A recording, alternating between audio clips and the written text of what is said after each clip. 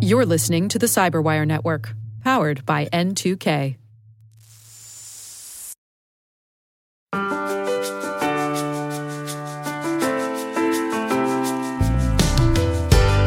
Welcome to Afternoon Cyber Tea with Ann Johnson, where we speak with some of the biggest security influencers in the industry about what is shaping the cyber landscape and what is top of mind for the C-suite and other key security decision makers. I'm Ann Johnson, and today I'm thrilled to be joined by Kristen Goodwin. Kristen is the Associate General Counsel of Microsoft's Digital Security Unit in the Customer Security and Trust Organization. The Digital Security Unit includes Microsoft's Threat Context and Analysis team and the Cybersecurity Legal team. Recent headlines on the increase in nation-state attacks are certainly wake-up calls to how the public and private sector must collectively prepare for more sophisticated attacks. And while there is a need to strengthen our software and hardware supply chains and modernize IT infrastructure, there has also been discussion about how to promote broader sharing of threat intelligence, including for real-time response during cyber incidents.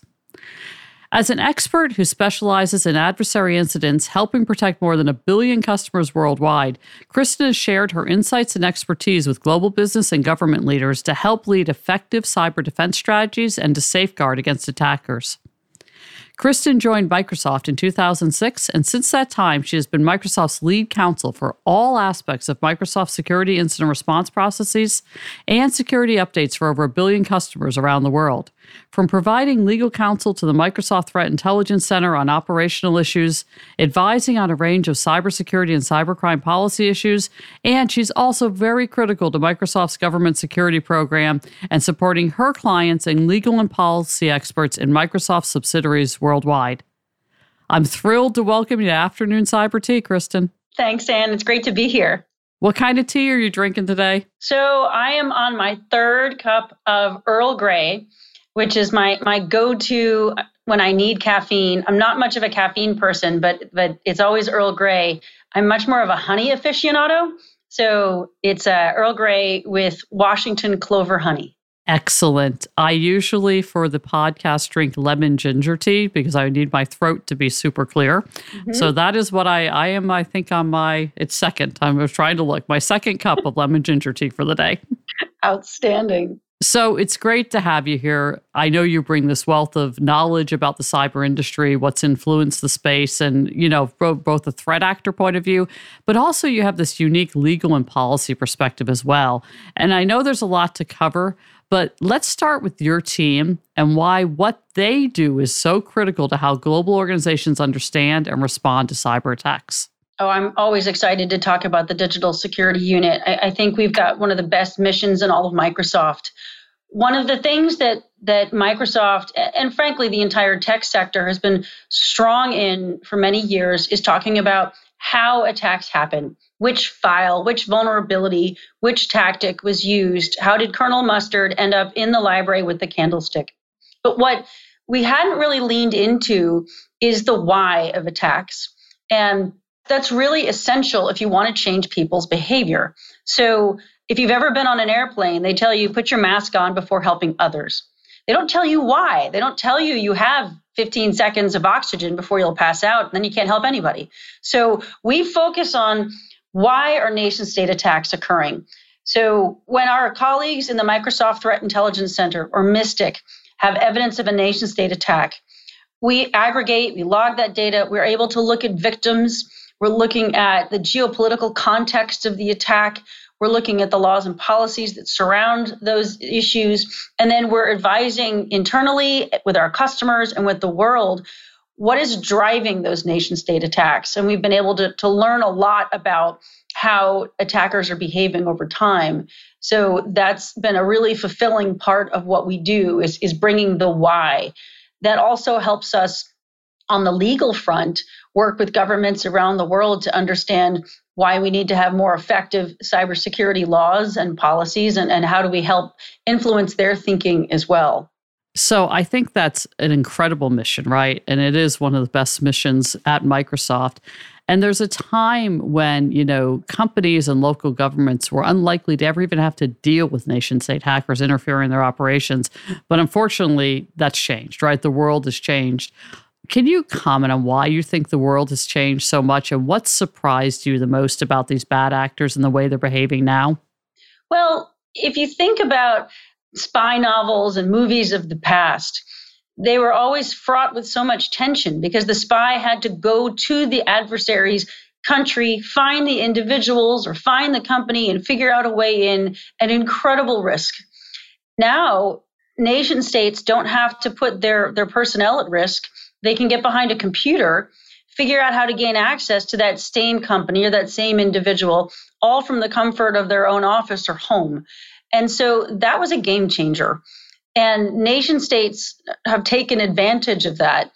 I think what's been really fascinating about what we've been able to do in the digital security unit and with the Mystic team is that we're able to look at attacks against our cloud customers and not any of the content or the victim's data, but look at the aggregation of the attack. And that data helps give us insights that we can then share with the world. Previously, when victims were being attacked, it was largely on premises. So those companies were either involved in hand-to-hand combat with those actors, finding them in their networks and removing them, or they wouldn't even know they were there. And nation-state actors would sit inside that victim network for a period of time, a long period of time, as we know, and then choose to take action. So the cloud has given us the ability to see these attacks and share that information with the world. And that's really dramatic. Smaller companies, local governments, there's always been attacks since we've had the digital age. But now what we're able to do is shine a bright light on it. And I think it's incredibly important that we do shine a bright light on it because as the range increases, as the sophistication and the persistence of these attacks increases, forcing these folks out into the light is going to be, very helpful, right? And being super transparent. And also, helping organizations defend, right? From your standpoint, you provide data and you provide best practices and you talk to governments all the time. What do you tell folks that they can do to defend against some of these sophisticated attacks? It's sort of funny, Anne, because when you think about nation state attackers, you think about like the Tom Cruise scene in Mission Impossible where he's like coming down from the ceiling with the wires and he's all suspended there. But 99% of the time when a computer is compromised, a password was available, but it wasn't installed, right? So you don't always need Tom Cruise when you've left the door open. And so part of what we're trying to do is to help the world understand there's a lot that we can take off the table through patching, through multi-factor authentication, through some of the security basics that does raise the cost to attackers. For example, we are seeing a lot of attack tactics from both Russia and Iran right now called password spray. And, we're all humans. We've tried to log into our computer and we've hit the wrong keys and we've messed up our password. And so you get a couple of attempts before you lock yourself out and you got to call for help. Attackers know that. So they'll send some really basic passwords like QWERTY or 12345 against every single password, every single account in an enterprise. And, somebody here in the greater Seattle area where I am today may have Seahawks 2022 as their password or Olympics 2022 from our recent winter games. And that's all it takes. So there's the unsophisticated, advantageous nation state attack. And then there's the sophisticated nation state attack where, for example, during SolarWinds, where the Nobelium attacker out of Russia was customizing Cobalt Strike, a known common technology, customizing that for each individual victim, right? That's what's really important to keep in mind is that if you have information, if you're a CISO or you're an executive and your company has information that may be of interest to a nation state, thinking about the fact that they will either use the window you've left cracked open or they will build the Tom Cruise from the ceiling Mission Impossible capability to get in means that you have to really think hard about protecting your enterprise and thinking about your defenses from a holistic standpoint. And when you think about those defenses holistically, when I talk to customers or partners, they always say, where do I start? What's the first thing I do? So I'm going to ask you that question. If people can only do one thing to protect themselves, what is that one thing they should do? I'd say MFA. And I start with MFA because you can apply it to the accounts that are involved in your enterprise, and you can apply it to your accounts that are involved in your person and in your personal life.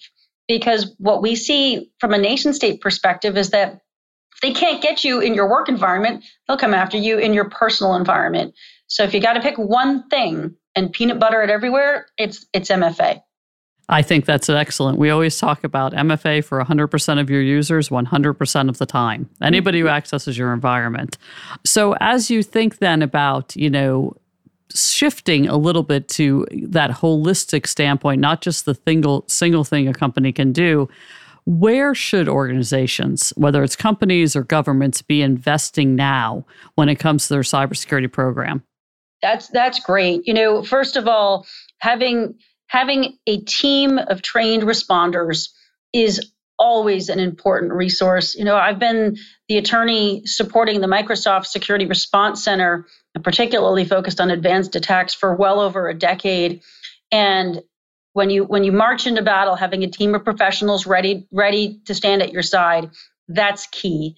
That's more of a reactive thing. From a proactive standpoint, I think it's really important to think about, from a risk perspective, your basic security hygiene. What are your lowest hanging fruit things that have been lingering for a while, and how do you burn them down over time?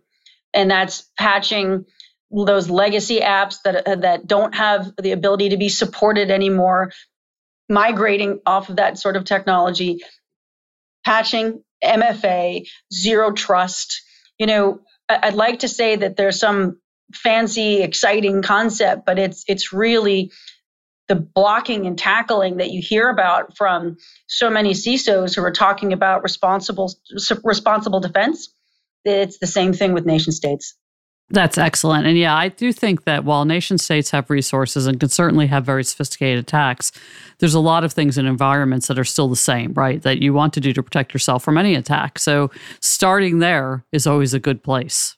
As we think about then, moving from technology, you have this wonderful perspective because I've worked with you so much, right? You understand the technological aspects, but you also understand the legal and policy aspects. So could we just talk a little bit about policy and legal aspects and think about things like cyber treaties and what type of agreement do you think is even possible, and what does a successful international cyber agreement look like to you? It's often said in international law that treaties are the least possible things that everybody could agree to.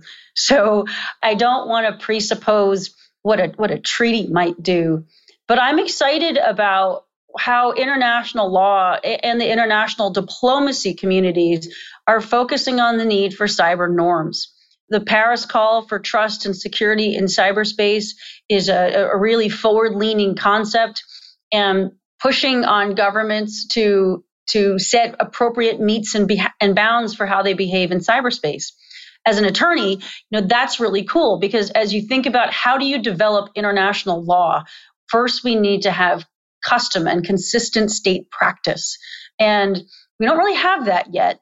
So I'm heartened by things like the Paris Call. It's terrific when you see the United Nations come out and make strong statements in support of cybersecurity. That is building up the practice. The other thing that I'm hopeful for is that we will see governments that are victims of cyber attacks start to lean into building cases, holding each other accountable for that sort of attack activity, either in the International Court of Justice or in other international courts or domestic courts, because that creates what we call opinio juris. You need a body of law. You need the history of holding each other accountable in order to evolve that international law to make it something more meaningful. So I think that we're seeing, it's exciting as you look at how the law is going to evolve over time, because you're seeing the building blocks being created right now. We're all a part of that. And so where we are in 20 years will be very different from where we are today. I don't think a treaty or some sort of agreement is in the near term because countries are still figuring out what's appropriate and what's not. We're watching Russia right now involved in cyber attacks in Ukraine. Well, we're hearing lots of allegations of attribution from the Ukrainian government. And so that's where the body of law and policy will still be written. And it's changing literally right now, every day. So as you're talking about, the timing that we're recording this, there's an attack happening in Ukraine. The Ukrainian government is also attributing cyber attacks, but one of the cyber criminal groups, Conti, came out today and said they would defend Russia in the event of a cyber attack against Russian assets. We've long had this theory and thesis that the cyber criminal gangs were either aided and abetted or just nation states pretended they didn't, operate in their country and gave them safe harbor. Do you have thoughts around Conti coming out and saying that? So I don't have a reaction to Conti specifically, but this premise that criminal groups do have connections to nation states, that is one that is a question that's kept me up at night for some time. And frankly, I'm in the process of hiring an analyst who will focus on that exact area. We want to go explore more deeply the connection between criminal groups and, frankly, the cyber mercenary companies that sell those services for hire to governments too, because it's a force multiplier. It's a force multiplier for major regimes like Russia or potentially China, particularly in that company space. But it's also a force multiplier for smaller regimes who may not have the technical prowess to be able to launch campaigns against journalists or protected minority groups or disadvantaged communities. And so understanding that space so that we can talk more effectively about it with the world is definitely a high priority for me. Yeah, I think I think it's reasonable. I think we all have, it's hard for anyone to respond to my direct question because it's new information. And one thing that I want to encourage our listeners is, much like any situation, cyber attacks also have that element of fog of war. There's things that happen initially that you don't truly understand. And, giving grace to cyber defenders to not have the immediate answers at the second you want them, and understanding that it's a process and they need to complete an investigation, is something that I can't emphasize enough. Absolutely, right? Part of the thing that's so important and that the Microsoft Threat Intelligence Center focuses on so much is that when we come out and make a statement about a cyber attack, it has to be technically credible. It has to withstand scrutiny within the community because, as we all know, the hacker mindset of questioning everything is ingrained in our culture. And so it's really important to understand that from a threat intelligence perspective, the first answer may not be the right answer. And so we need to think about giving the threat intelligence community the time and the space to work a hypothesis until they are confident enough that the information they're going to share is actionable and technically credible. And that's a really important point you're raising. Yeah, and I think it's something we just continue as we educate, right? And, cybersecurity is an education because it's still a very nascent industry, particularly for consumers, right? On the enterprise and government side, we've been dealing with it for decades, but really consumer awareness has just been raising in the past several years. And with that, what do you think we still need to learn? And what do you think we still need to focus on when we think about nation-state attacks or even cyber criminals that will strengthen our overall security posture in the future?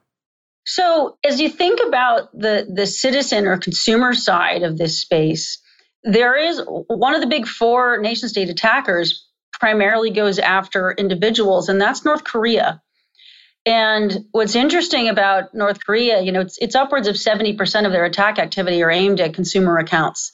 And they're either going after information related to the regime, they're targeting journalists or academics or those who are connected to sanctions in some way against North Korea. The regime wants to know what these experts know and what these experts are thinking. So there's that type of intelligence collection. But one of the other challenges for North Korea is, of course, due to the crippling sanctions that have been imposed upon it for its nuclear and other practices, North Korea doesn't have any money. And for many of their government agencies, they have to be self-funding, which is not really well understood as a cause and effect of just the practical reality of sanctions. So cyber crime coming out of the North Korean space is in part helping agencies keep the lights on and pay their staff. And those are the types of attacks that individuals have to deal with and manage the ramifications of that all the time. So if there's a scheme that enables a nation state actor like North Korea to be able to make some money, they will go after individuals to try to do that. So it's important to understand that, sure, there's a lot of cybercrime out there and a lot of terrible criminal actors that are putting pressure on that system. But there are times when nation states are playing in that space too. Yeah, understood. And I think that for the average consumer citizen, the main thing, it goes back to what you said before. Use MFA on all your consumer accounts. Please. Keep your antivirus up to date. Use a VPN. It's things that we still need to educate people on, though, right? Because they're just not accustomed with it. And most people don't realize they are using a form of MFA almost all the time on their smartphone if they're using their thumb or their face to authenticate to it. We need to keep the principles that simple. So it's been a great conversation so far. I want to understand and maybe have our listeners understand what your team is working on currently. What's top of mind? What projects do you have? Well, so obviously, given that it's late February, we're very focused on attack activity around Ukraine. That is front of mind for us and for everybody that works in the threat intel space. We look at attacks on a quarterly basis, and so we'll assess over time what are the major themes that are emerging for Russia, for China, for Iran, or North Korea, and then we'll work on how we communicate that internally and externally for different audiences and communities to be able to do that work. So as I look back at, for example, over the summer, we were really focused on very, very large password spray activity coming from both Russia and Iran, so much so that usually when you look at victims of attacks, they're about 10% critical infrastructure, maybe as high as 20 for a short burst of time. Over last summer, we saw that attacks against critical infrastructure hit about 45% from the time period of July 1st to September 30th. So we'll look at what are they going after and why. Both Russia and to a lesser extent Iran use this philosophy called compromise one to compromise many. And if you can compromise SolarWinds, for example, you can gain access to their downstream customers. Or if you can compromise a cloud solutions provider, you can go after their downstream customers. We talked about that activity publicly on October 25th in a blog post highlighting how we saw Russian actor Nobelium attempting to pursue attacks against cloud solutions providers. So it's that sort of activity. What are they going after and why? That really drives how we analyze attacks. As you think about everything we've learned, right, particularly since SolarWinds, what's changed in the way your team approaches things, or what learnings have they taken in that anything you can share openly? Yeah, I think what's changing is the hunger for data. When we started this journey of talking about nation-state attacks, it was not as well understood. And now what you see is that governments in particular are extremely eager for information about what's being attacked in my country. What are the sectors that are most under duress from nation-state actors? And what should we be doing as a society to be responding to these types of threats?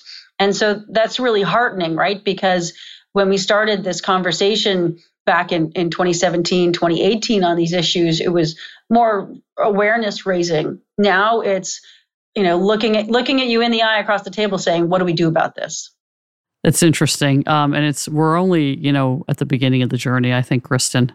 And with that, we like to send our listeners off with one or two key takeaways about what you can think we can overcome the threat trends we continue to see. And also, I'm always an optimist about cybersecurity, but why are you hopeful and optimistic about the future of cyber? Oh, I'm all in on cyber. One of the things I love about people in cybersecurity is they tend to have an origin story.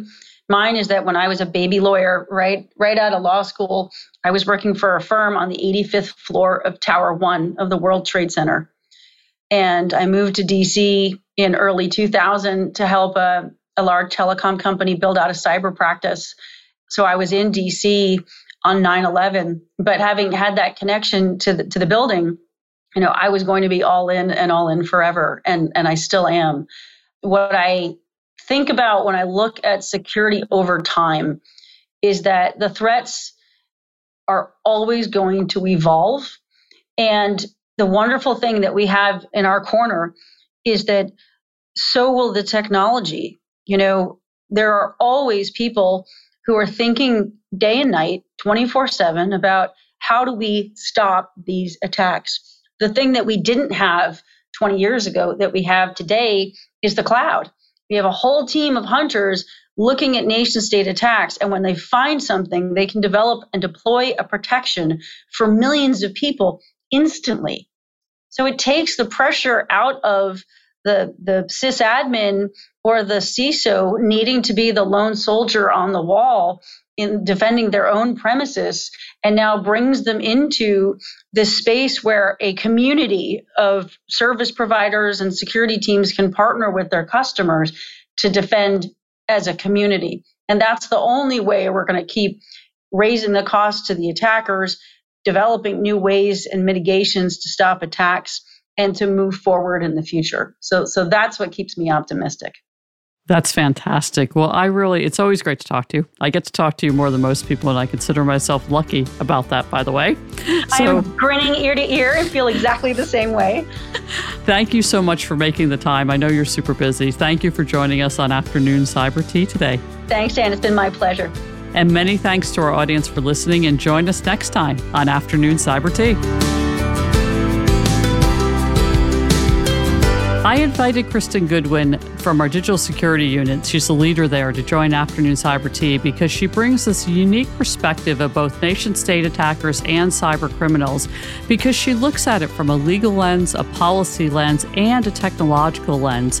And Kristen is fantastic about her ability to provide grounded and pragmatic guidance for organizations to better secure themselves against increasingly sophisticated attacks.